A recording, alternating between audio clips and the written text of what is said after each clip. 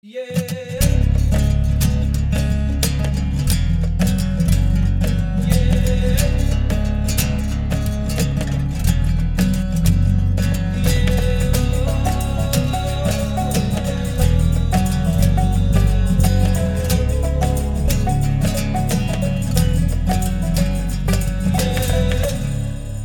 to the Into the Wilderness podcast. This is the final shows from Iwa, and they're cracking ones. We've had one of the guests on before, Davey Hughes, and he was on the episode, I can't remember the number, but it was the episode where Byron was in Sweden hunting moose, and there was a whole bunch of people around the table in a creaky old cabin, and everyone was sharing stories. It was actually the first time I'd met Davey, and it was an awesome and unforgettable trip.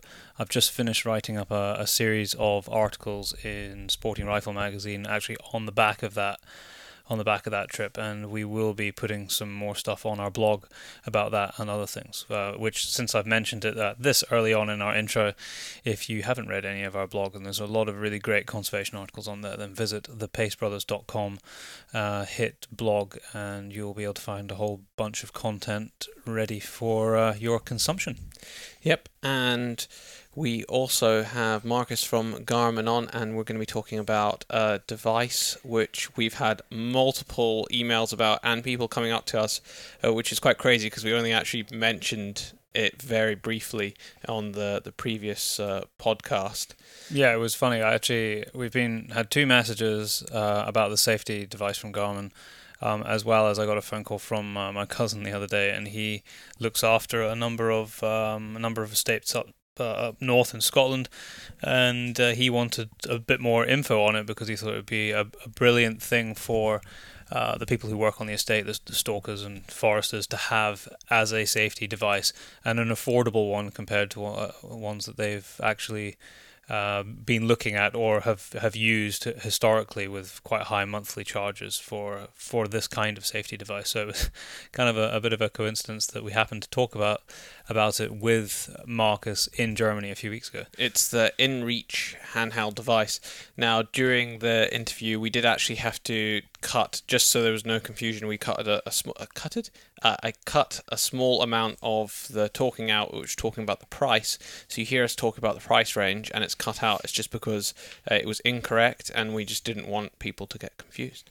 That's all. So you have the prices. So I actually have the prices here, and you can go and check it out on the Garmin website, and I'm sure there's other retailers around the UK and around the globe that you can get it from. So basically, this Garmin handheld device, you hear all about it in the show, but it like Byron's saying, a great safety device. It ranges from £399 to £499. No, sorry, yeah, 400. And Daryl can't actually read his own handwriting. Right. It's either $449.99 or $499.99. So it's in that region, and it basically has different maps on it depending on which one you buy. And the monthly subscription plans range from $12.99 a month to $109.99 a month.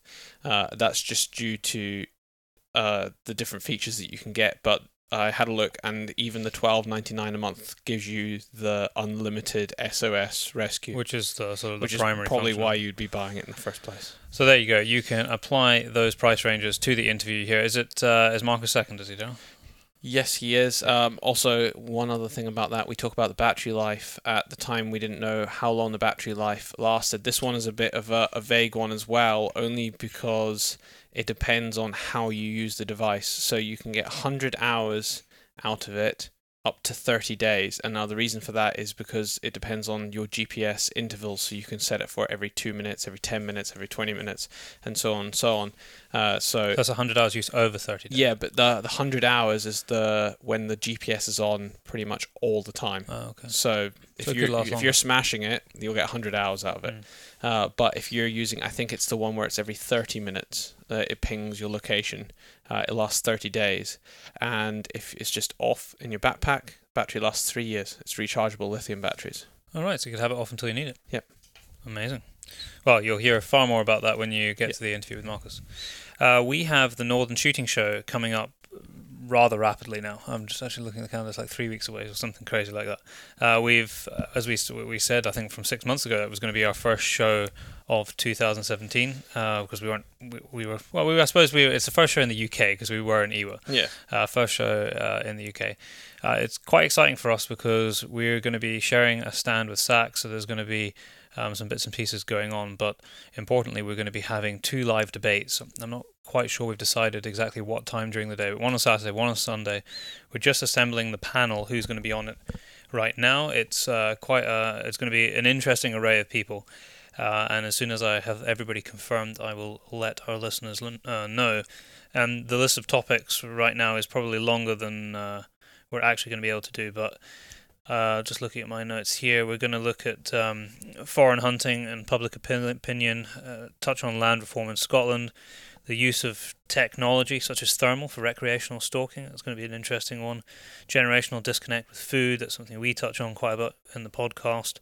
Women in field sports. That's just a tiny selection. That's probably about a quarter of the list I've got in my diary. That's enough to talk for about 10 hours. Yeah, exactly. Also, at the Northern Shooting Show, will be the first time you'll ever be able to see our film. Yes, that's really good. It's going to be premiering at 1 o'clock on Saturday, and then it's going to be on Sunday as well, on the big screen in the main hall. Yep, that's it. So I think if there's anything else, we're going to... Is that all you done? I think that's it. I think that's everything that I wanted to say. One last thing, and that is that we have had quite a lot of people inquiring about our hunts. The first one in November is booked up. We have a full complement of people, and the next date is going to be January. I'm going to send an email out to everybody who's inquired, probably in the next week to 2 weeks, with the January dates. So if you want to make sure that you're on the list, because basically it's first come, first served once we send out the dates, then make sure you email us, visit thepacebrothers.com, have a look at Wilderness Hunts, and send us an email with the inquiry form, and I'll add you to the list, and then I'll send out all the dates to everybody at the same time. We're not done at all. Competitions. Oh, yes. I can't believe nearly we forgot that. that. Okay, so the previous week's competitions, they failed miserably. So, and it wasn't normally when we have competitions, we have in the hundreds of entries, and this is the first time ever we've had 0. But we think it's partially due to Facebook because we got a message from someone the other day saying they couldn't leave a review, and we checked it out, and we think you can. I don't know what went. I really don't know what went wrong. Something went wrong, so we're going to redo it and screw Facebook. We're not going to do reviews on that. What we're going to do is, if you have left money for the chimpanzee, or you can leave money for the chimpanzee, and if you don't know what I'm talking about, go and check out the Ivan Carter podcast. We're raising funds. We should say chimpanzees. Chimpanzees. Yeah, we're raising money to feed and house a chimpanzee for an entire year. We have £210 to go. We do. So it's not a lot, £210. So amazing, everyone that's donated so far. So if you've donated so far, then you're already in the prize draw. And if you'd like to be in the prize draw for a pair of shooting glasses and a pair of shooting ear defenders. That's Smith Optics shooting glasses, the ones that we took over from 2 weeks ago, and a set of Surefire passive ear defenders. Yeah, if you want them, then just donate. Or if you've already donated, you're already in the competition. Yeah, so minimum of £3, so it's like a raffle almost now, but you're helping out. Yeah, the whole point is that it's going to a fantastic cause to help fund the chimpanzee sanctuary over in the Congo. And we have another competition. We do. So that's our podcast competition out of the way. That's in the box podcast competition, second competition. And this is... it's running on our website. It is. And it's related to our guest, who, after interviewing Davey, he pinged me a message and said, hey, how would you like to... give away one of our Swazi jackets on the website or whatever. So that would be awesome. I'm sure people would love to win one. I know I'm fortunate enough to own one as well, and it is great kit. That was what everybody was wearing in the Swedish trip that we were talking about at the start of our intro. So it's going to run on our website, thepacebrothers.com, and it's very simple. All you have to do is subscribe. We don't bombard. I think we've probably only sent one email. One, lot and it of was for the emails out. chimpanzee. It was, yeah, exactly. So you're not going to see emails from us a great deal, only when there's something important or genuinely interesting. So find at the bottom of the page, on any of the pages, just find the box that says subscribe, stick your email on there, and you'll be added to the subscribe list. And anyone in that subscribe list will be in for a shout. There's a few hundred of you, so yeah, already on it. So if you've not subscribed, get in there and subscribe. And we're going to put up a little blog post about Davey, because apart from being a guest on our podcast, he's just a pretty cool guy as well. And I'm looking forward to we're actually going to. It's quite likely that we're going to be hunting with him in Scotland later on this year. So that's going to be super exciting. And we're going to try and do a podcast in the field with him. Okay. I think that's it. Don't forget that this podcast is supported and brought to you by the Scottish Association for Country Sports.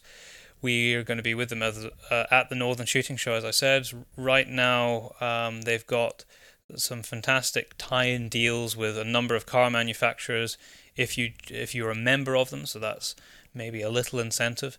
And I was actually just shooting at a SACS event this weekend just past, just a shotgun day held down in the Borders that was being run just to say thanks to a number of people who support the organisation. That was a really, really good day, and I think there'll be some pictures going up on Facebook and social media for that pretty soon. So yeah, if you don't know about them, go check them out on their Facebook page. They have supported us from day one, and it's important that we as hunters support our hunting organisations, who in turn support us.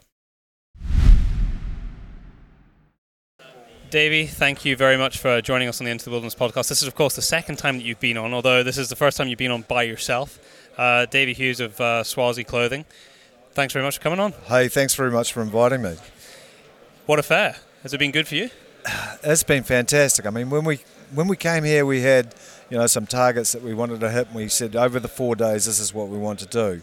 And by the first day, we'd reached those targets, and it was like, should we pack up and go home, or should we carry on? It's like, let's carry on. And it really, every single day has brought something different and something exciting. We were trying to explain with other guests that we had on to our listeners just how big this fair is, and when we took you over to the stand, you said, I've not even been in this hall yet. We haven't been to SHOT Show either, and when we were asking people that have, they were saying it's comparable to SHOT Show. Yeah. You've done SHOT? Yeah, I've done SHOT quite a few years ago, but I would say it would be pretty comparable in size. Here, there's so much quality. Yeah, I think Europe, for me, and that's why we've been focusing on this European market, because they actually get the quality end of the industry. Which, of course, is where your brand and where your clothing sits. It's at the top end of the quality spectrum. Oh, thanks for saying that. I'd like to think it is. Yeah, yeah. So it ties in nicely with the sort of the level of quality that we're seeing in a place like this. Yeah, it does. And certainly, I mean, obviously we're seeing the retailers, but we came last year to just research the market, and we came to the Jagd & Hunds show up in Dortmund, and so we spoke to the hunters, because that's what we wanted to do first, is actually go to the coalface and speak to those guys. And from there we thought, okay, really good response. Let's go to IWA now and start talking to the retailers. And we had so much information that we could take from that first show to this show. And so it's really helped being able to talk to the retailers and say, this is what your customers are saying. So, and Swazi, we thought it would be a bit of an unknown, but the retailers all come up and say, heard about this brand. So that's been a plus. Just backtrack just a minute and just give us a little bit of history behind the company and where it's come from. Because, I mean, you're the man behind it, so it's really nice to have somebody who was behind it from day one. It's your baby. Yeah, we don't get that too often. It's rare that you get to have that with regard to a product. Well, it's going to end one day, isn't it? I'll probably end up falling over a hill or something. The journey's been 24 years. And my background prior to getting into the clothing industry was I was a trapper. So I'd spend sort of 5 or 6 months of every year in the hills trapping. And then the skin market crashed, and I'd sort of understood that I'd become an expert at getting wet and cold. And so if I could start a business where I could keep people dry and warm, then that for me was going to be exciting. And so that's what I did, and it was a small start to the business, obviously. I knew nothing about garments, I knew nothing about patterns, nothing about fabric. So it took a good year to learn all of that, and then all of a sudden, poof, it took off. And it's been a hell of a journey, and what it's allowed me to do is to travel the world and meet other hunters. And I always want to be known as a hunter, not just a corporate clothing manufacturer, you know. It's sort of, hunting's my life. Clothing is not my life.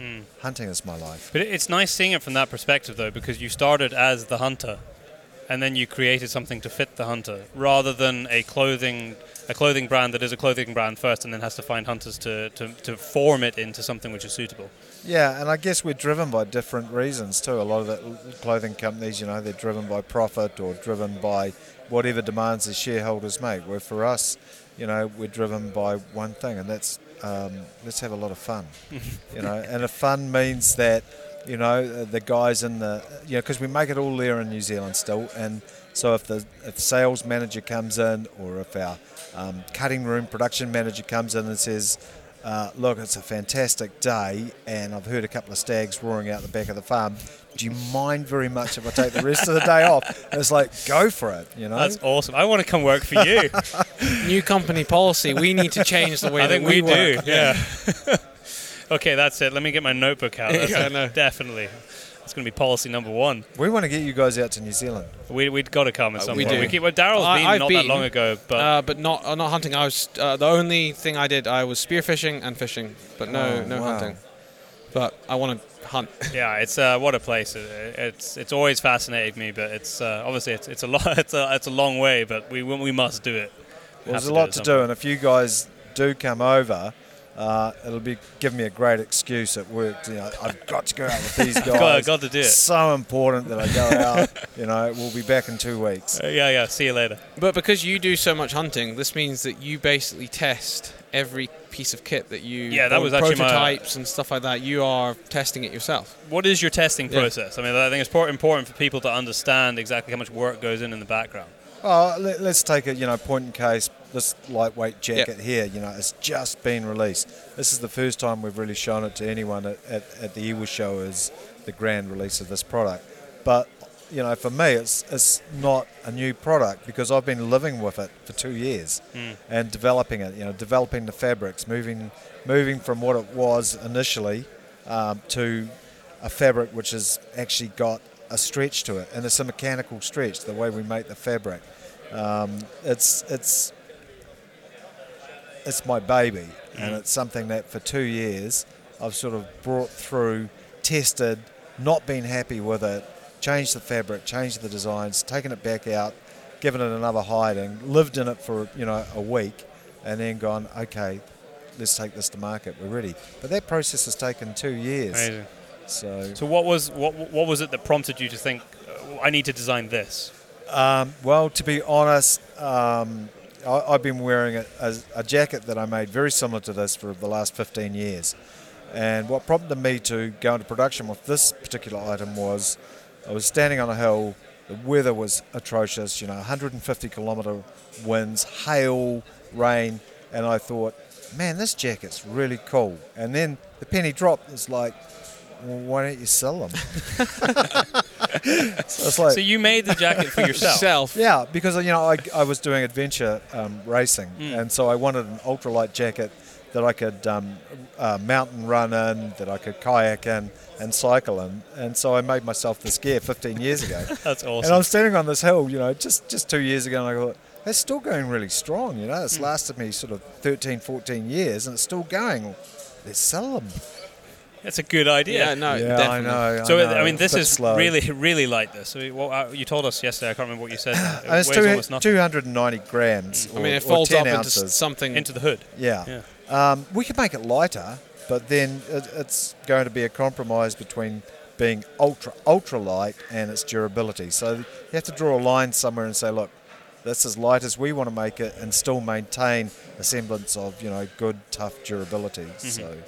And it serves a different function to the your other garments, which do have that heavier material. Yeah, they're heavier. I mean, when you wear a lighter garment, you'll get colder in it. There's no two ways around it because, as the rain falls on you and starts to push a light garment to you, you've got conductive heat loss, and it's almost like it's sticking to you because it's so ultra light. Whereas a heavier garment, you've got a little bit more loft to it, a little bit more insulation, so you actually stay warmer in it. So that's the trade-off that you've got to make as well. And hunters need to understand, I wear this garment for that particular reason. For myself, I love this garment in the alpine. Yeah. When you know that you've got to push yourself up the mountains. And so you can strip it off, tie it around your waist until you actually need it. As long as you take good insulation with a garment like this, you'll be fine, because it's the wind that we know all about that. So many people say, I want a garment that's going to keep me 100% dry. It's just not possible. Hunters hunt with their hoods down. Hunters sweat, profusely when they're climbing high mountains. Oh, tell me about it. I'm He's probably a sweating machine, one of this guy. The worst people sweating. So normally when I go up, I have to take a spare T-shirt with me because I sweat that much. I'm just dripping when I get to the top. I don't even understand. You need just two little sweat patches, and there's me absolutely soaking. But that was the one thing that I learned from you the last time I saw you, we were in Sweden, was this acknowledgement that you're going to get wet. But you just have to embrace it and carry the right clothes so that, one, you can wick it away, two, you can dry it, and then you've got something else that you can put on that's going to keep you dry from the rain. Yeah, and so, it's not about being wet and dry. It's all about being comfortable. Yeah. And you and I know that because we had some uncomfortable nights. But that was a cold. I think, you've just got to get that whole thought of garments are their tools, their instruments, and if you get wet, that's fine. They will work. They will dry you, and you will be comfortable.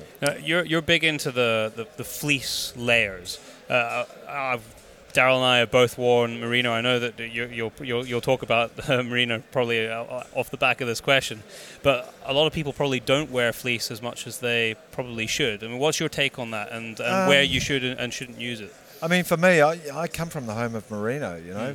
New Zealand, we've got so many million merino on the hill, and my neighbours are merino farmers, so they probably don't want to hear me say this, but I think it's a fantastic fibre. I think they make amazing garments. For me, I love to travel in them. I love the leisure side of merino, but as far as recreation, as far as being on the side of the hill, I want a garment that's going to dry quickly, and that's the thing with merino.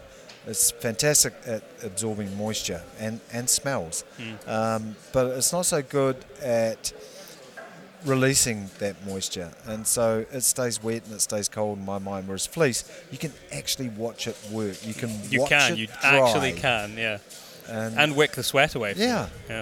So that's proof enough for me. And being warm, and we come to shows like this, and the bigger shows we might have a dozen staff, and so we have these lovely merino shirts that they all wear. They're all embroidered with Swazi on.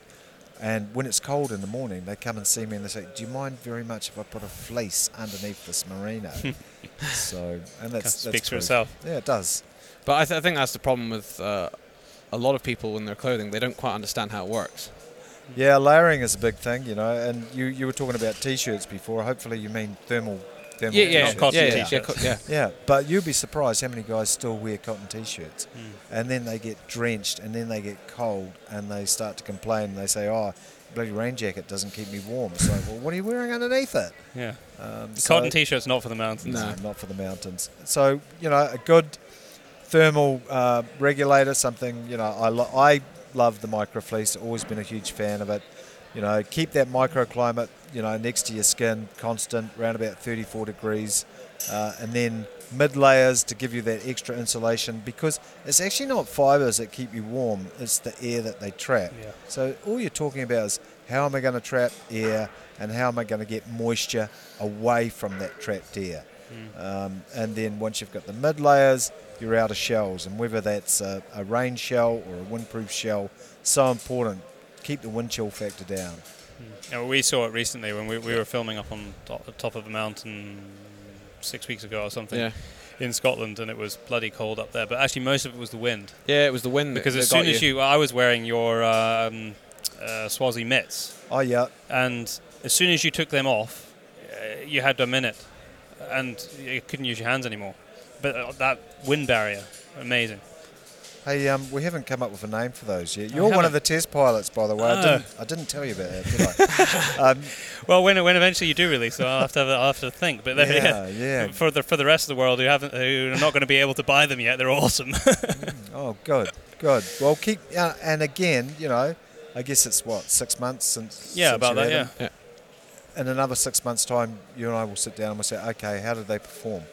I just really don't want to put gear into the market unless I've got a lot of hardcore guys who've tested it and said this works. And innovation isn't always the Big Bang theory. Innovation can be small, incremental changes to a product over its lifetime. That's innovation. Keep on doing things. Or a new fabric comes along. Well, perhaps it is a Big Bang theory. When Gore-Tex first hit the market, it was like, it's huge, wow, it's monstrous. It took a while for them to figure out they needed to seal the seams as well. No, it is key that, and we see it. So I don't know, forget about clothing, but just generally speaking, and it doesn't even have to be within the shooting world. When you see products come to market, and we often ask ourselves the question, Darryl and I, it's like, did anyone actually test this? Like for any period, even cars, you ask yourself, did anyone drive this maybe to maybe 150,000 miles before they gave it to the public? I think made by someone in an office that doesn't leave the office. Yeah. It happens all the time. Yeah. Oh, everywhere. Designers, you see. It's like when you go to airports, they're designed by people who catch trains, not fly. Yeah, I try to avoid spending too much time in airports if I can, but it's unfortunately unavoidable when you do as much travelling as we do. International hunters. You have no choice unless you're crazy and drive to Norway like we did from Scotland. Hey, international hunting, it's become a bit of a chore sometimes to actually fly with a firearm. Some places have got flying it with a right. firearm, man. What's it like flying into New Zealand with a firearm? Easy? Easy. Yeah. I would have thought so. I hunt all over the world, and I've hunted in some pretty out-of-the-way places. Worst country in the world to take a firearm into, Australia. Yeah? Yeah. Worst country to get a firearm out of, Australia. I see a theme here. No, they just need to chill out a wee bit, I do remember once sitting on an aeroplane. I was flying from Heathrow to Istanbul, and looking out of the window and seeing on the tarmac my rifle case. Yeah. And going, that's my rifle. I'm on the plane. What the hell is it doing there? So and it wasn't going on your plane. It wasn't going on the plane. Terrifying. Oh, man. It's like, whoa. And there's nothing you can do about it. Well, there was actually. I ran up the front, which Did you caused really? a bit of a stir. They called the guys in at Heathrow. A woman came tearing out onto the tarmac, grabbed it, and came, and then they brought some steps over, and she brought it up onto the plane. And said, is this what we're talking about? I said, absolutely. It's sitting on the tarmac. We went back down to the tarmac. She said, need to open it up. I opened it up. And she said, this is your rifle. I said, this is my rifle. She said, I'll arrange for it to be on the plane, sir. That's amazing. Thank God. That is amazing. What luck. Yeah. And I'm amazed. Was this before the days where they locked the cockpit and everything? Well, I didn't go into the cockpit. I just went up to the stewardess at the front. This was 3 years ago. Oh, okay. So it wasn't that long ago. Yeah. Oh, wow. Cool story. Yeah. So at least your rifle arrived when you did. Yeah. But Australia does have some strange rules. I mean, if you've got a crumb in your beard, they get a bit upset. Yeah, they're a little bit anal, I think, I'm not having a go at the No, we got Aussies, cousins and stuff in I lived there for a year as well, so he knows. I love it over there. Let me so. tell you, mate. No, they're great. I love hunting there. I've got so many good hunting buddies in Aussie, so I go there a lot. Yeah. So I know all of their rules, and I know there's 9 pages of, forms to fill in to get my rifle in, but it's well worth it. But they have to chill out. They're a very urbanised country, of course. Yeah. What's your favourite thing to hunt in Australia? Favourite thing to hunt?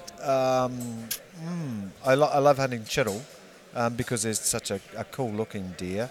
Samba is always a challenge, and samba in Victoria, in midwinter, stalking, not with the hounds, but actually stalking, is one of the hardest hunts you'll ever do. They're just such a weary animal, and to go and do those hunts with good mates, it's not always successful, but the hunting is always amazing. It was when we did the interview with Ulrich. He had been hunting Samba there with a bow.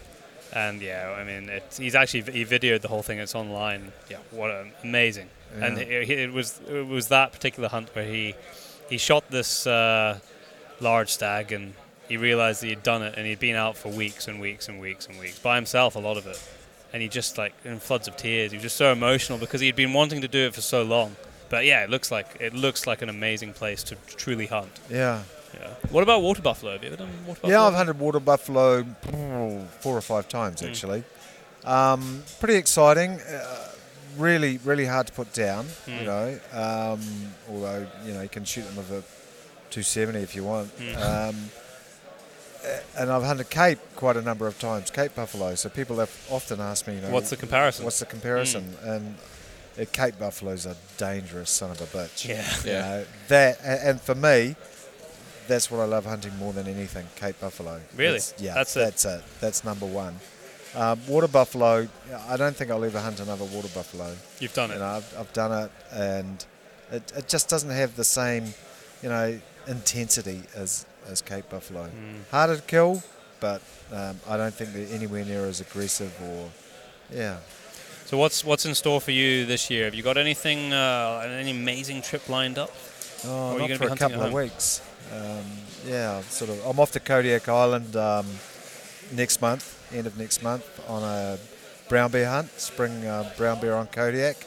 I love Kodiak Island. I've hunted there a number of times. Never hunted bear there, so can't wait to go back. That'll be interesting. Yeah. Yeah, I've never been there, but I've read loads of about the hunting there, and I've read stories of people who have taken bear there, and it seems like it's other side of the world, and it's completely different to anything I've done. Yeah, and I got a new rifle. That's always a lot of fun, So that your excuse for going? Yeah, it is. I had to work up a load, and what grain projectile, what sort of bullet should I use?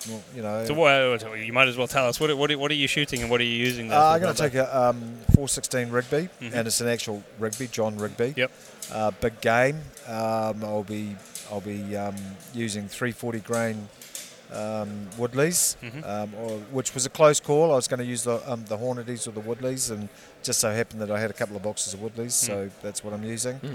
And then got one of the Leica Magnus scopes on top of that. Really nice little scope. Love that. That's pretty much it. New pairs of boots, new pair of boots, new socks, new undies. Anything else you want to know?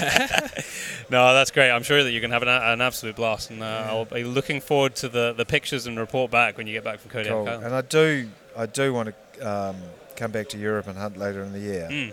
And I love hunting in Scotland. It's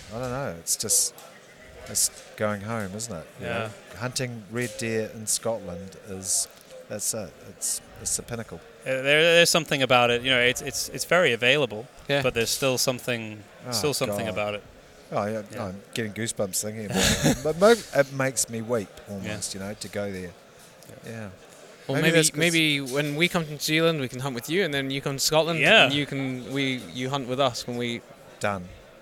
Sounds like a deal. Yeah. Perfect. Yeah. Davey, thank you very much for joining us on the podcast today. It's been great to speak to you as always, and I'm sure it won't be too long before we bump into each other again. Thanks very much. It's been a real pleasure, guys. Marcus, thank you very much for joining us on the Into the Wilderness podcast. You have recently, we've seen a bit of an association between Vorn, we're on the Vorn stand, and Garmin, and we're going to talk about that in a bit. But before we start with that, what is the latest thing that you guys have released? Yeah, Thirst, thank you for having me here. A pleasure. Yeah. The latest thing for us is actually the connected hunter, the modern hunter from a connected perspective. We see a lot of products are coming out on the market from different vendors, but we see a lack of a total ecosystem. That's my part. And I have the big privilege of working for Garmin, who has products in many different segments. And for starters, we have the Action Watch, as we call it. Yep. It's a smartwatch. It's a Fenix 3, and the Fenix 5 is coming out any day now. And you can see the dog, you can see your heartbeat, and you can see your position. And then you can translate, the information from the Alpha 100, which is a dog tracker system, and you can see that in your watch. So this has got the built-in heart rate monitor? Correct. Very nice. So just not the outdoor experience, you also get the physical tracking, and you can also monitor your physical well-being. Yeah. We also, of course, have a weight scale and index scale too, if you want to get real hardcore. But that's nothing you should drag out in the wilderness. Yeah. And so, I mean, just using that as an example, how would that work? So this is the dog tracking system. Yeah. Alpha 100. And it's connected to your watch. So how would that work if you've got your dog out? And how would you use the technology to its optimum, if you like? If you're a dog person or a dog hunter, so you have the dog and you manage the dog in the hunting, you use it quite a lot. Mm-hmm. So you see the dog, you see the map, you see the breadcrumbs where you're gone and so on, and you can also make position. Here we shot the deer, or here we shot the wild boar. But if you have your hands full, and this is just hanging on the vest, and you're keeping the dog, you have your gun, you can actually see the direction of up to 3 dogs at the same time, and the yards or meters on your away watch. from you. Yeah, all on your watch. Yeah, so you see that direction. Is it coming to me or going away? And you see the yards or meters. Amazing. So when I'm sitting on a tree stand, I just connect the items. I just hang this in a tree. Mm-hmm. I don't want to look too much at it when I'm sitting at the tree stand, and then I only look at the watch. Yeah. And then when I see, it's coming towards me, 400 meters. 300 meters, wow, now the game is coming close. Yeah. Then I can get eager, and then when I see, 600, 800, 900, then I can relax. And another benefit, of course, you will get smart messages. Yeah. You shouldn't be on your Facebook too much, and you shouldn't go on Wikipedia or looking up trees and stuff. You want to try and stay focused. The job at hand, which is being hunting, which is, you're absolutely right. It is. It's a shame almost in the sort of modern world that we go hunting because of we have this discussion on the podcast all the time. There's a whole array of reasons we go hunting, but it is quite easy to get distracted with the things which are actually not even important. That's nothing to do with why you're out there. And you are right. You take out your phone because you want to maybe take a picture, and then it's the next thing. You've got a few messages, and and then you have Facebook there, right? And then Twitter, and what did John said, and then you're off, right? Mm-hmm. And when you're in the wilderness or hunting, stay focused on the task at hand. So you're basically filtering it through your watch. Yeah. Okay. The wife is calling. That could be important. I'll pick up. Yeah, children, maybe the boss, and then otherwise no. And you can, as you know, depending on which model phone you have, you can have a filter already in it, so it don't take through notifications. But from my perspective, who has 2 small children at home, I like to be available for the missus and to give her the safety. Yeah. Otherwise, good. If not problem, don't call. But if you call, there is a problem, and then I want to be reachable. So for me, it's a filter. So you don't put up the phone. Yeah. Yes. So how do you view that hunting has changed over a period of decades? If we look back 30 years, things seemed a little bit more simple. There wasn't as much kit, there wasn't as many things as you had to pack, and some would say as we moved to where we are today, people are taking too much stuff with them. But there are things which are making life safer and better and more efficient. So how do you see that change and the way that Garmin fit into that with your product? I did get quite a lot of thoughts on that one. If you go back 150 years, many people when you have the musketeer and such, the development were from muzzle loading to paper and linen cartridges. Mm-hmm. So you didn't have metal. And that step was, I'm sure many people said, what's that new idea? Why should you do that? And then you move to the from the pocket watch to the wristwatch, and that was actually during the First World War, because you needed 2 hands when you did the fighting. So the officers did move away from the pocket watch to the wristwatch. Little less time. In previous wars, you didn't have time during World War I to flick out your pocket watch. Exactly. No, and it was 2 hands, right? You have to open up. And then you had the hunting radio. Mm-hmm. It was a marvelous step to communicate in the woods. And I'm sure many people said, "What, should we talk all the day? Is that the scope here? No, we should hunting." And now no one can think of hunting without the radio, right? And then when I started hunting in the 80s, the only scope were a 4 magnifier. Fixed power. Yeah, fixed 4. Yeah. Yeah. And when I asked my dad, shouldn't we get a zoom in this one? No, you shouldn't play along around the scope all day. You should look at the game, look at the woods. And now I don't think they sell. It's very hard to find a fixed. Very power hard, scope. and it's expensive, right? Yeah. And then the dog tracker, when that came, It was a business, and now there's I mean, that everybody puts it's trackers not- on the yeah, dogs now. and it's a safety issue, right? Because you want to keep track on where the dog is, Yeah. and we're lifting it one step more because we also have track where your partner is, where the entire hunting team. So when you're getting out and hunting, you can actually see where your tree stand is. You can follow it on the map, and the team hunting master can actually see if you're in the wrong place. So from my perspective, I think it's more gadget, yes, but right used is safety, Yeah, and it's okay. more safety. But as always, The dog aspect is something you don't really see a huge amount in the UK. Massive but- in Europe. Massive in Europe, Yeah. but would be extraordinarily useful because, especially during our hunting season, I know every 2 weeks my dog's missing on the hills. Especially with the grouse shooting, they go down in the ditches. I was looking for a dog last year, and still it was never found, and it's gone on the hill somewhere, and they don't know where it is. and back to the driving experience, as one of our first product in Garmin was actually a PND, personal navigation device. Yeah, of course. Yeah. You can also see, if you have the Alpha 100, the dog in the personal navigation device. So when you're okay. driving So it's around at connected. night, it's connected. Right. When you're looking at the dog at night, you don't have to drive and put down and look at So the you Alpha. can see where, So- where it's missing. Yeah. You can see where the So location you can is. drive around the location. That's Yes, and you see it directly in the display. We also have a back camera on the back of the truck where you film the dog, and you can see that also when you have arrived it and fetched it, and when you have it in it's a cage, so you can see it's safe. For Garmin, it's all about safety, and we're trying to use a lot of equipment, but actually to increase safety. It's not like some of this is bulky though. It's actually very small and Streamlined. streamlined. Yeah, and it's endurance, right? Yeah. We come from a history of a military. Waterproof impact. Yeah, and history of military, and as a developer and as a plus delivery to military, and it have to be endurance. And what about, we were talking just before we came on air for the podcast, you were talking about this device here, which is, ultimately a personal safety device. Yeah. Just talk me through a little bit about this, because I could see when we were talking earlier some really solid applications even back in the UK. The UK definitely, yeah. I think there would be people interested, and also the price range. Very surprised at the price range this comes in at. Yeah, this is actually a company that Garmin bought one year ago, and in Reach.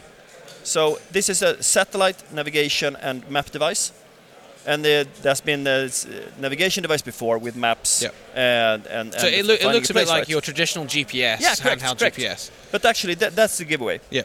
Because this is a satellite SOS button. Yeah. So whenever you are, you don't have to. It don't work of the mobile networks. You don't have to think you have to be within the safety of the cell phone, because this works in the high Alps, in the northern Nordic, and as you said, the north of Scotland and so on, right? And when you push it, it goes locally to the local search and rescue, or whatever that area of search is. Yeah, I mean, I know just from some of the estates that we go and hunt on, even the stuff that we do ourselves, it would have been nice actually to have something like this with you, because we're pushing the boundaries sometimes of probably going some places in some conditions that maybe is questionable whether you should be going, and that's not to encourage people to do that something that you shouldn't be doing, as in but big risk. Having this there means that could be the difference between you being found and you never being found. Yeah. I mean, you got to look at the times anyway, as it is. You go out on the hills in some parts of Scotland. I mean, there's other parts of the world that are a lot more remote than Scotland. But still, in Scotland, it could be an hour, 2 hours before someone finds you, and the search and rescue could take another few hours. By that time in winter, exposure will get you. Yeah, and that's given that you have cellular coverage, right? Yeah. And we actually did find out that the park rangers in Africa, Congo, who's actually working against poachers. Yeah. They are already using our equipment. Oh, really? So it's actually tested by fire or tested in the real world by real. And we're not sponsoring them. They buy them from stock because they can't find anything better. And for me, that's the highest quality mark, right? If the pros are using it in actually a kind of war zone, it's which an is unforgivable place in the Congo. We were just interviewing somebody last week, Ivan Carter, who's been doing some work in the Congo with a lot of these anti-poaching groups. So it's probably the same people. So therefore, this is trustworthy all over again, durable, so it's working, and a price range that actually is depending on 1/3 or so from a regular sat phone. And also you look at your price of your life. You're can supposed, you put a right? value Yeah, on that's it, right? the thing, and because it is such a low price, why not? Why would I you? guess? Why risk it, right? why And you risk can share yeah. it. You can share it if you're Yeah. a team, if you're a mountain, a group. Yeah, exactly. Yeah. You could do, yeah. What's the battery life on something like this? I have to check that up. Okay. I'm not an engineer. Yeah, I know, it's fine. I'm It's just I'm always interested in battery life because that's the one thing with all these Yeah, gadgets. It normally is the downfall of them. Correct. Is the battery Yeah. life of them. And- The watches. I know because I've used a few GPS when I was in the military. Yeah. We had Garmin ones. Yeah. And we actually used the incredible thing. You bet you never thought your GPS was being used for this. We had a Garmin GPS that we used for mine hunting. So we'd be given positions. We would find the mines on the seabed. We're using the warship. And then it would give us our exact GPS, and then the divers would go out. We'd go out on the dive boat with the Garmin GPS, and then we would sit over the top of it. And it was accurate within about less than half a meter, which is more accurate than any other system that we had at the time. And that's why we started using a handheld GPS. I didn't even know that No, story. yeah, it was actually. I like that. It was. It wasn't even the military that thought of this. It was our dive team leader, the PO in charge, and he thought, well, there's actually better stuff out there, and he bought it himself. And he bought all of the sea charts and the maps to overlay over the top of it, and that's how we did our mine hunting. Bet you never knew that. I never knew that, and that's actually the fun scope of going into Garmin and working for Garmin, because you hear stories all the time. Yeah. Because we've been so luckily to be a supplier for the military, and some stories are not allowed to tell, and some are, and it's fun meeting people because many people has a very positive attitude and experience of Garmin products. Having said that's how I see the modern concept of hunting. And as sitting in the Vorn booth, we like to endorse the Vorn because they have a new way of thinking of packing. Yeah, I was going to Yeah. ask you about that. So Yeah. the other brands that you associate with and connect with, I guess, have to follow that same sort of ethos of Yeah. what you want to show. Yeah, we have durability, invention, high service and quality. Yeah, many have that, right? But we've been proven by fire, as I said many times. And speaking about it, it's a smart new invention.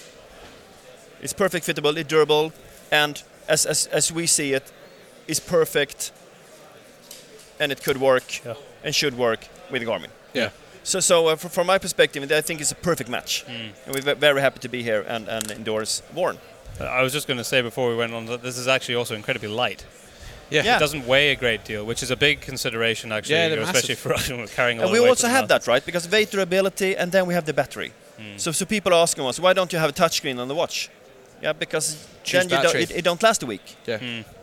So, and that's actually it's the payoff, right? We have many people mailing, and couldn't you have this? Couldn't you have that? Yeah, maybe You we could, could but have you do have to stop somewhere Yes, sometimes. and we also have durability and battery life as a first focus, Yeah. because the pro users are more interesting in battery than features down to below, if it's an MP3 player or whatever. Yeah. Well, and also when your life comes Depends down on to it. it, then you need that reliability. You need actually what Yeah. it's made for. Exactly, and It needs also to Yeah, you function, have to trust it, right?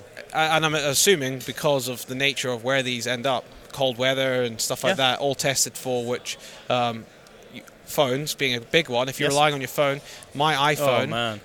if I'm in a cold temperature, which is not cold for Scandinavian standards, No, you're correct. only talking -3, -4, it will be dead within 30 minutes of using it Correct. outside.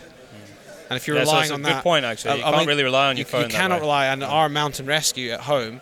The amount of times, in fact, it's still going on now. They've said to people, do not rely on your phone as a GPS going up the mountain because you will get lost. Either take a map with you, a paper map, Yeah, correct, or a yeah. proper GPS. Yes. No, there you have it, right? And the best advertising for commercial is that the users are telling about it. Yeah. Of course, right. So that's the scope for me. Brilliant. No, it's cool to get your hands on technology like this, and it's amazing what it can do. It's amazing how far it's moved. Yeah. And ultimately, it's about functionality. And it's about safety as well, and that is really important. I think it's probably something a lot of people don't think about enough, is your own safety correct. when you're out doing things, especially if you're doing something a little bit more sort of on the extreme and on the edge, which more and more hunters and fishers are doing these days. Yeah, and as I don't think you should think you shouldn't have to think so much about the equipment. It should just work. It's the same on a good backpack. It should be durable. It should just work, You isn't shouldn't it? think, it's going to hold today? Yeah. Is the rifles going to fall out today? You shouldn't even have to think that thought. No. And it's same with the equipment. Is it going to hold today? Yes, of course it is, because it's a Garmin or it's a Dvorak. Does what it says on the tin. Yeah, you can trustworthy. Yeah. Brilliant. And with good instructions. Good instructions, good manual, and That is important. That is so important. and maybe that's our challenge, right? We have very complex products. Yeah, you Yeah, do. yeah. Absolutely. And maybe The one thing I always look for is instructional videos online of Yeah, someone doing yeah. it, because generally, an instruction manual's only so good. But if you've got someone going to use this feature, this, and this, and you go, Yeah, oh, okay, that's yeah. actually quite simple. and I have YouTube, right? Yeah. And lucky to say, we're a big brand, so many people is actually doing this for us. Yeah. And then we have our own also, of course. Marcus, it's been fascinating speaking to you. It's Thank you, my been pleasure. incredibly interesting, Yeah. and thank you very much. Thank you. So, thank you. And that is it for another 2 weeks. As we said at the start, that was our last show recorded in Germany at the eWay Outdoor Classic. So we've got a whole bunch of new guests coming up. None of which have been recorded yet, but we will be recording them very soon. I've got Donald Barry up at near Loch Soch, which is part of the James Hutton Institute, which is very close to where we live. That's going to be an interesting discussion about land management and principles with farming and shooting and how that ties in and the best use of land. That's going to be quite good because we're actually going to travel up to Loch Soch to do it as opposed to doing it in our studio. So we're going to be face to face with him and maybe have a little bit of a walk around as well. I've got Louise Gray coming on, and we mentioned her some months back, but it's just taken a bit of time to organise a date that was convenient for both of us. And she is the author of a book, The Ethical Carnivore. I'm pretty much finished the book. It's a good read, and we're definitely going to talk about that and sort of how her view on food and food ethics has changed as a result of that. And I'm also going to be, I'm not quite sure what the output from this podcast-wise is going to be yet, but I am over in Switzerland at the end of this month at the start of the CIC International Conference. There's going to be a gathering of journalists there basically to talk about hunting, hunters, and our perception in the sort of the wider public and what we can do to help spread the correct kind of messages that we need to be telling. So That'll be an interesting it's one. going to be very interesting. So hopefully I'll get a lot of really great brains around the table and record a podcast there. Yeah, I think, we've got some interesting things going on throughout this year. And of course, at the Northern Shooting Show, we're going to be having our live panel debate. So those Yeah. are all going to be, although you'll be able to listen to them right there and then, and actually, hopefully, be able to interact. That's going to be the plan for the Northern Shooting Show. Yeah. They're going to be recorded, so if you can't be there, you'll be able to hear those in the weeks after the 6th and 7th of May, which is when the Northern Shooting Show is. Yes, it is. Oh, sorry, I'm just looking at the calendar here, and the podcast will be out on the 9th, so you might be able to get the... No, I'm looking at the wrong calendar. The podcast for the Northern Shooting Show might... the first one will probably be out on the 18th of May. The 18th, yeah, that's what I was trying to get out. But, yeah. Remember, you can download this show on iTunes, which most of you do, SoundCloud, Stitcher. It is also on YouTube, but there's always a delay on the YouTube videos, and it's on various other platforms, TuneIn Radio, iHeartRadio. So there's plenty of options. Tell your friends about the show. That's key. Keep spreading the message. We've had some amazing emails over the last 2 weeks from a number of people. A very long one only 2 days ago, and in fact, we should probably read that email. I think we might read some extracts from it. It's been amazing that the last few emails we've got from listeners have actually all been from new listeners. They normally start by starting saying, from the beginning as well. Yeah. People saying, I've listened to whatever it was. There'll be some podcast that pulled them in, and then they've said that they've started from number one. And this email we got, the chap there, he was just 6 in, and he was just explaining how his perceptions had changed. But I think we'll save that for next time. We'll maybe read you an extract from that. The other thing that we're going to do, don't forget about donating to the Luwairu Sanctuary, which we're trying to feed and house a chimpanzee for a year. We're almost there. We're so close. And just to incentivize it a little bit more, as we said at the start, you have the opportunity, if you have donated, everyone's just going to go into a big hat and we'll pull out a name, a chance to win a set of Smith Optics shooting glasses and a Surefire passive ear defenders. So you might as well just have a punt. You might as well have a punt. Yeah. But we're so close now, and we're really looking forward to being able to give that money over to Ivan Carter, who will pass it on through his foundation. to Lawairu, and if you haven't heard that podcast, go and listen. It's just a few podcasts. We had a number of people asking if they could name the chimpanzee. I'm not sure if we can, but you know what? We can I'm ask. going to ask the question if the show can name something. Yeah, we'll see. Even a small monkey. Oh yeah, because they've got other primates. Yeah. So it's important. That's one of the most important initiatives we've been pushing in recent weeks, and I'm looking forward to finally getting out to our 660 and handing the money over to Ivan. Yeah, awesome. Well, join us again, like Brian said, in 2 weeks' time.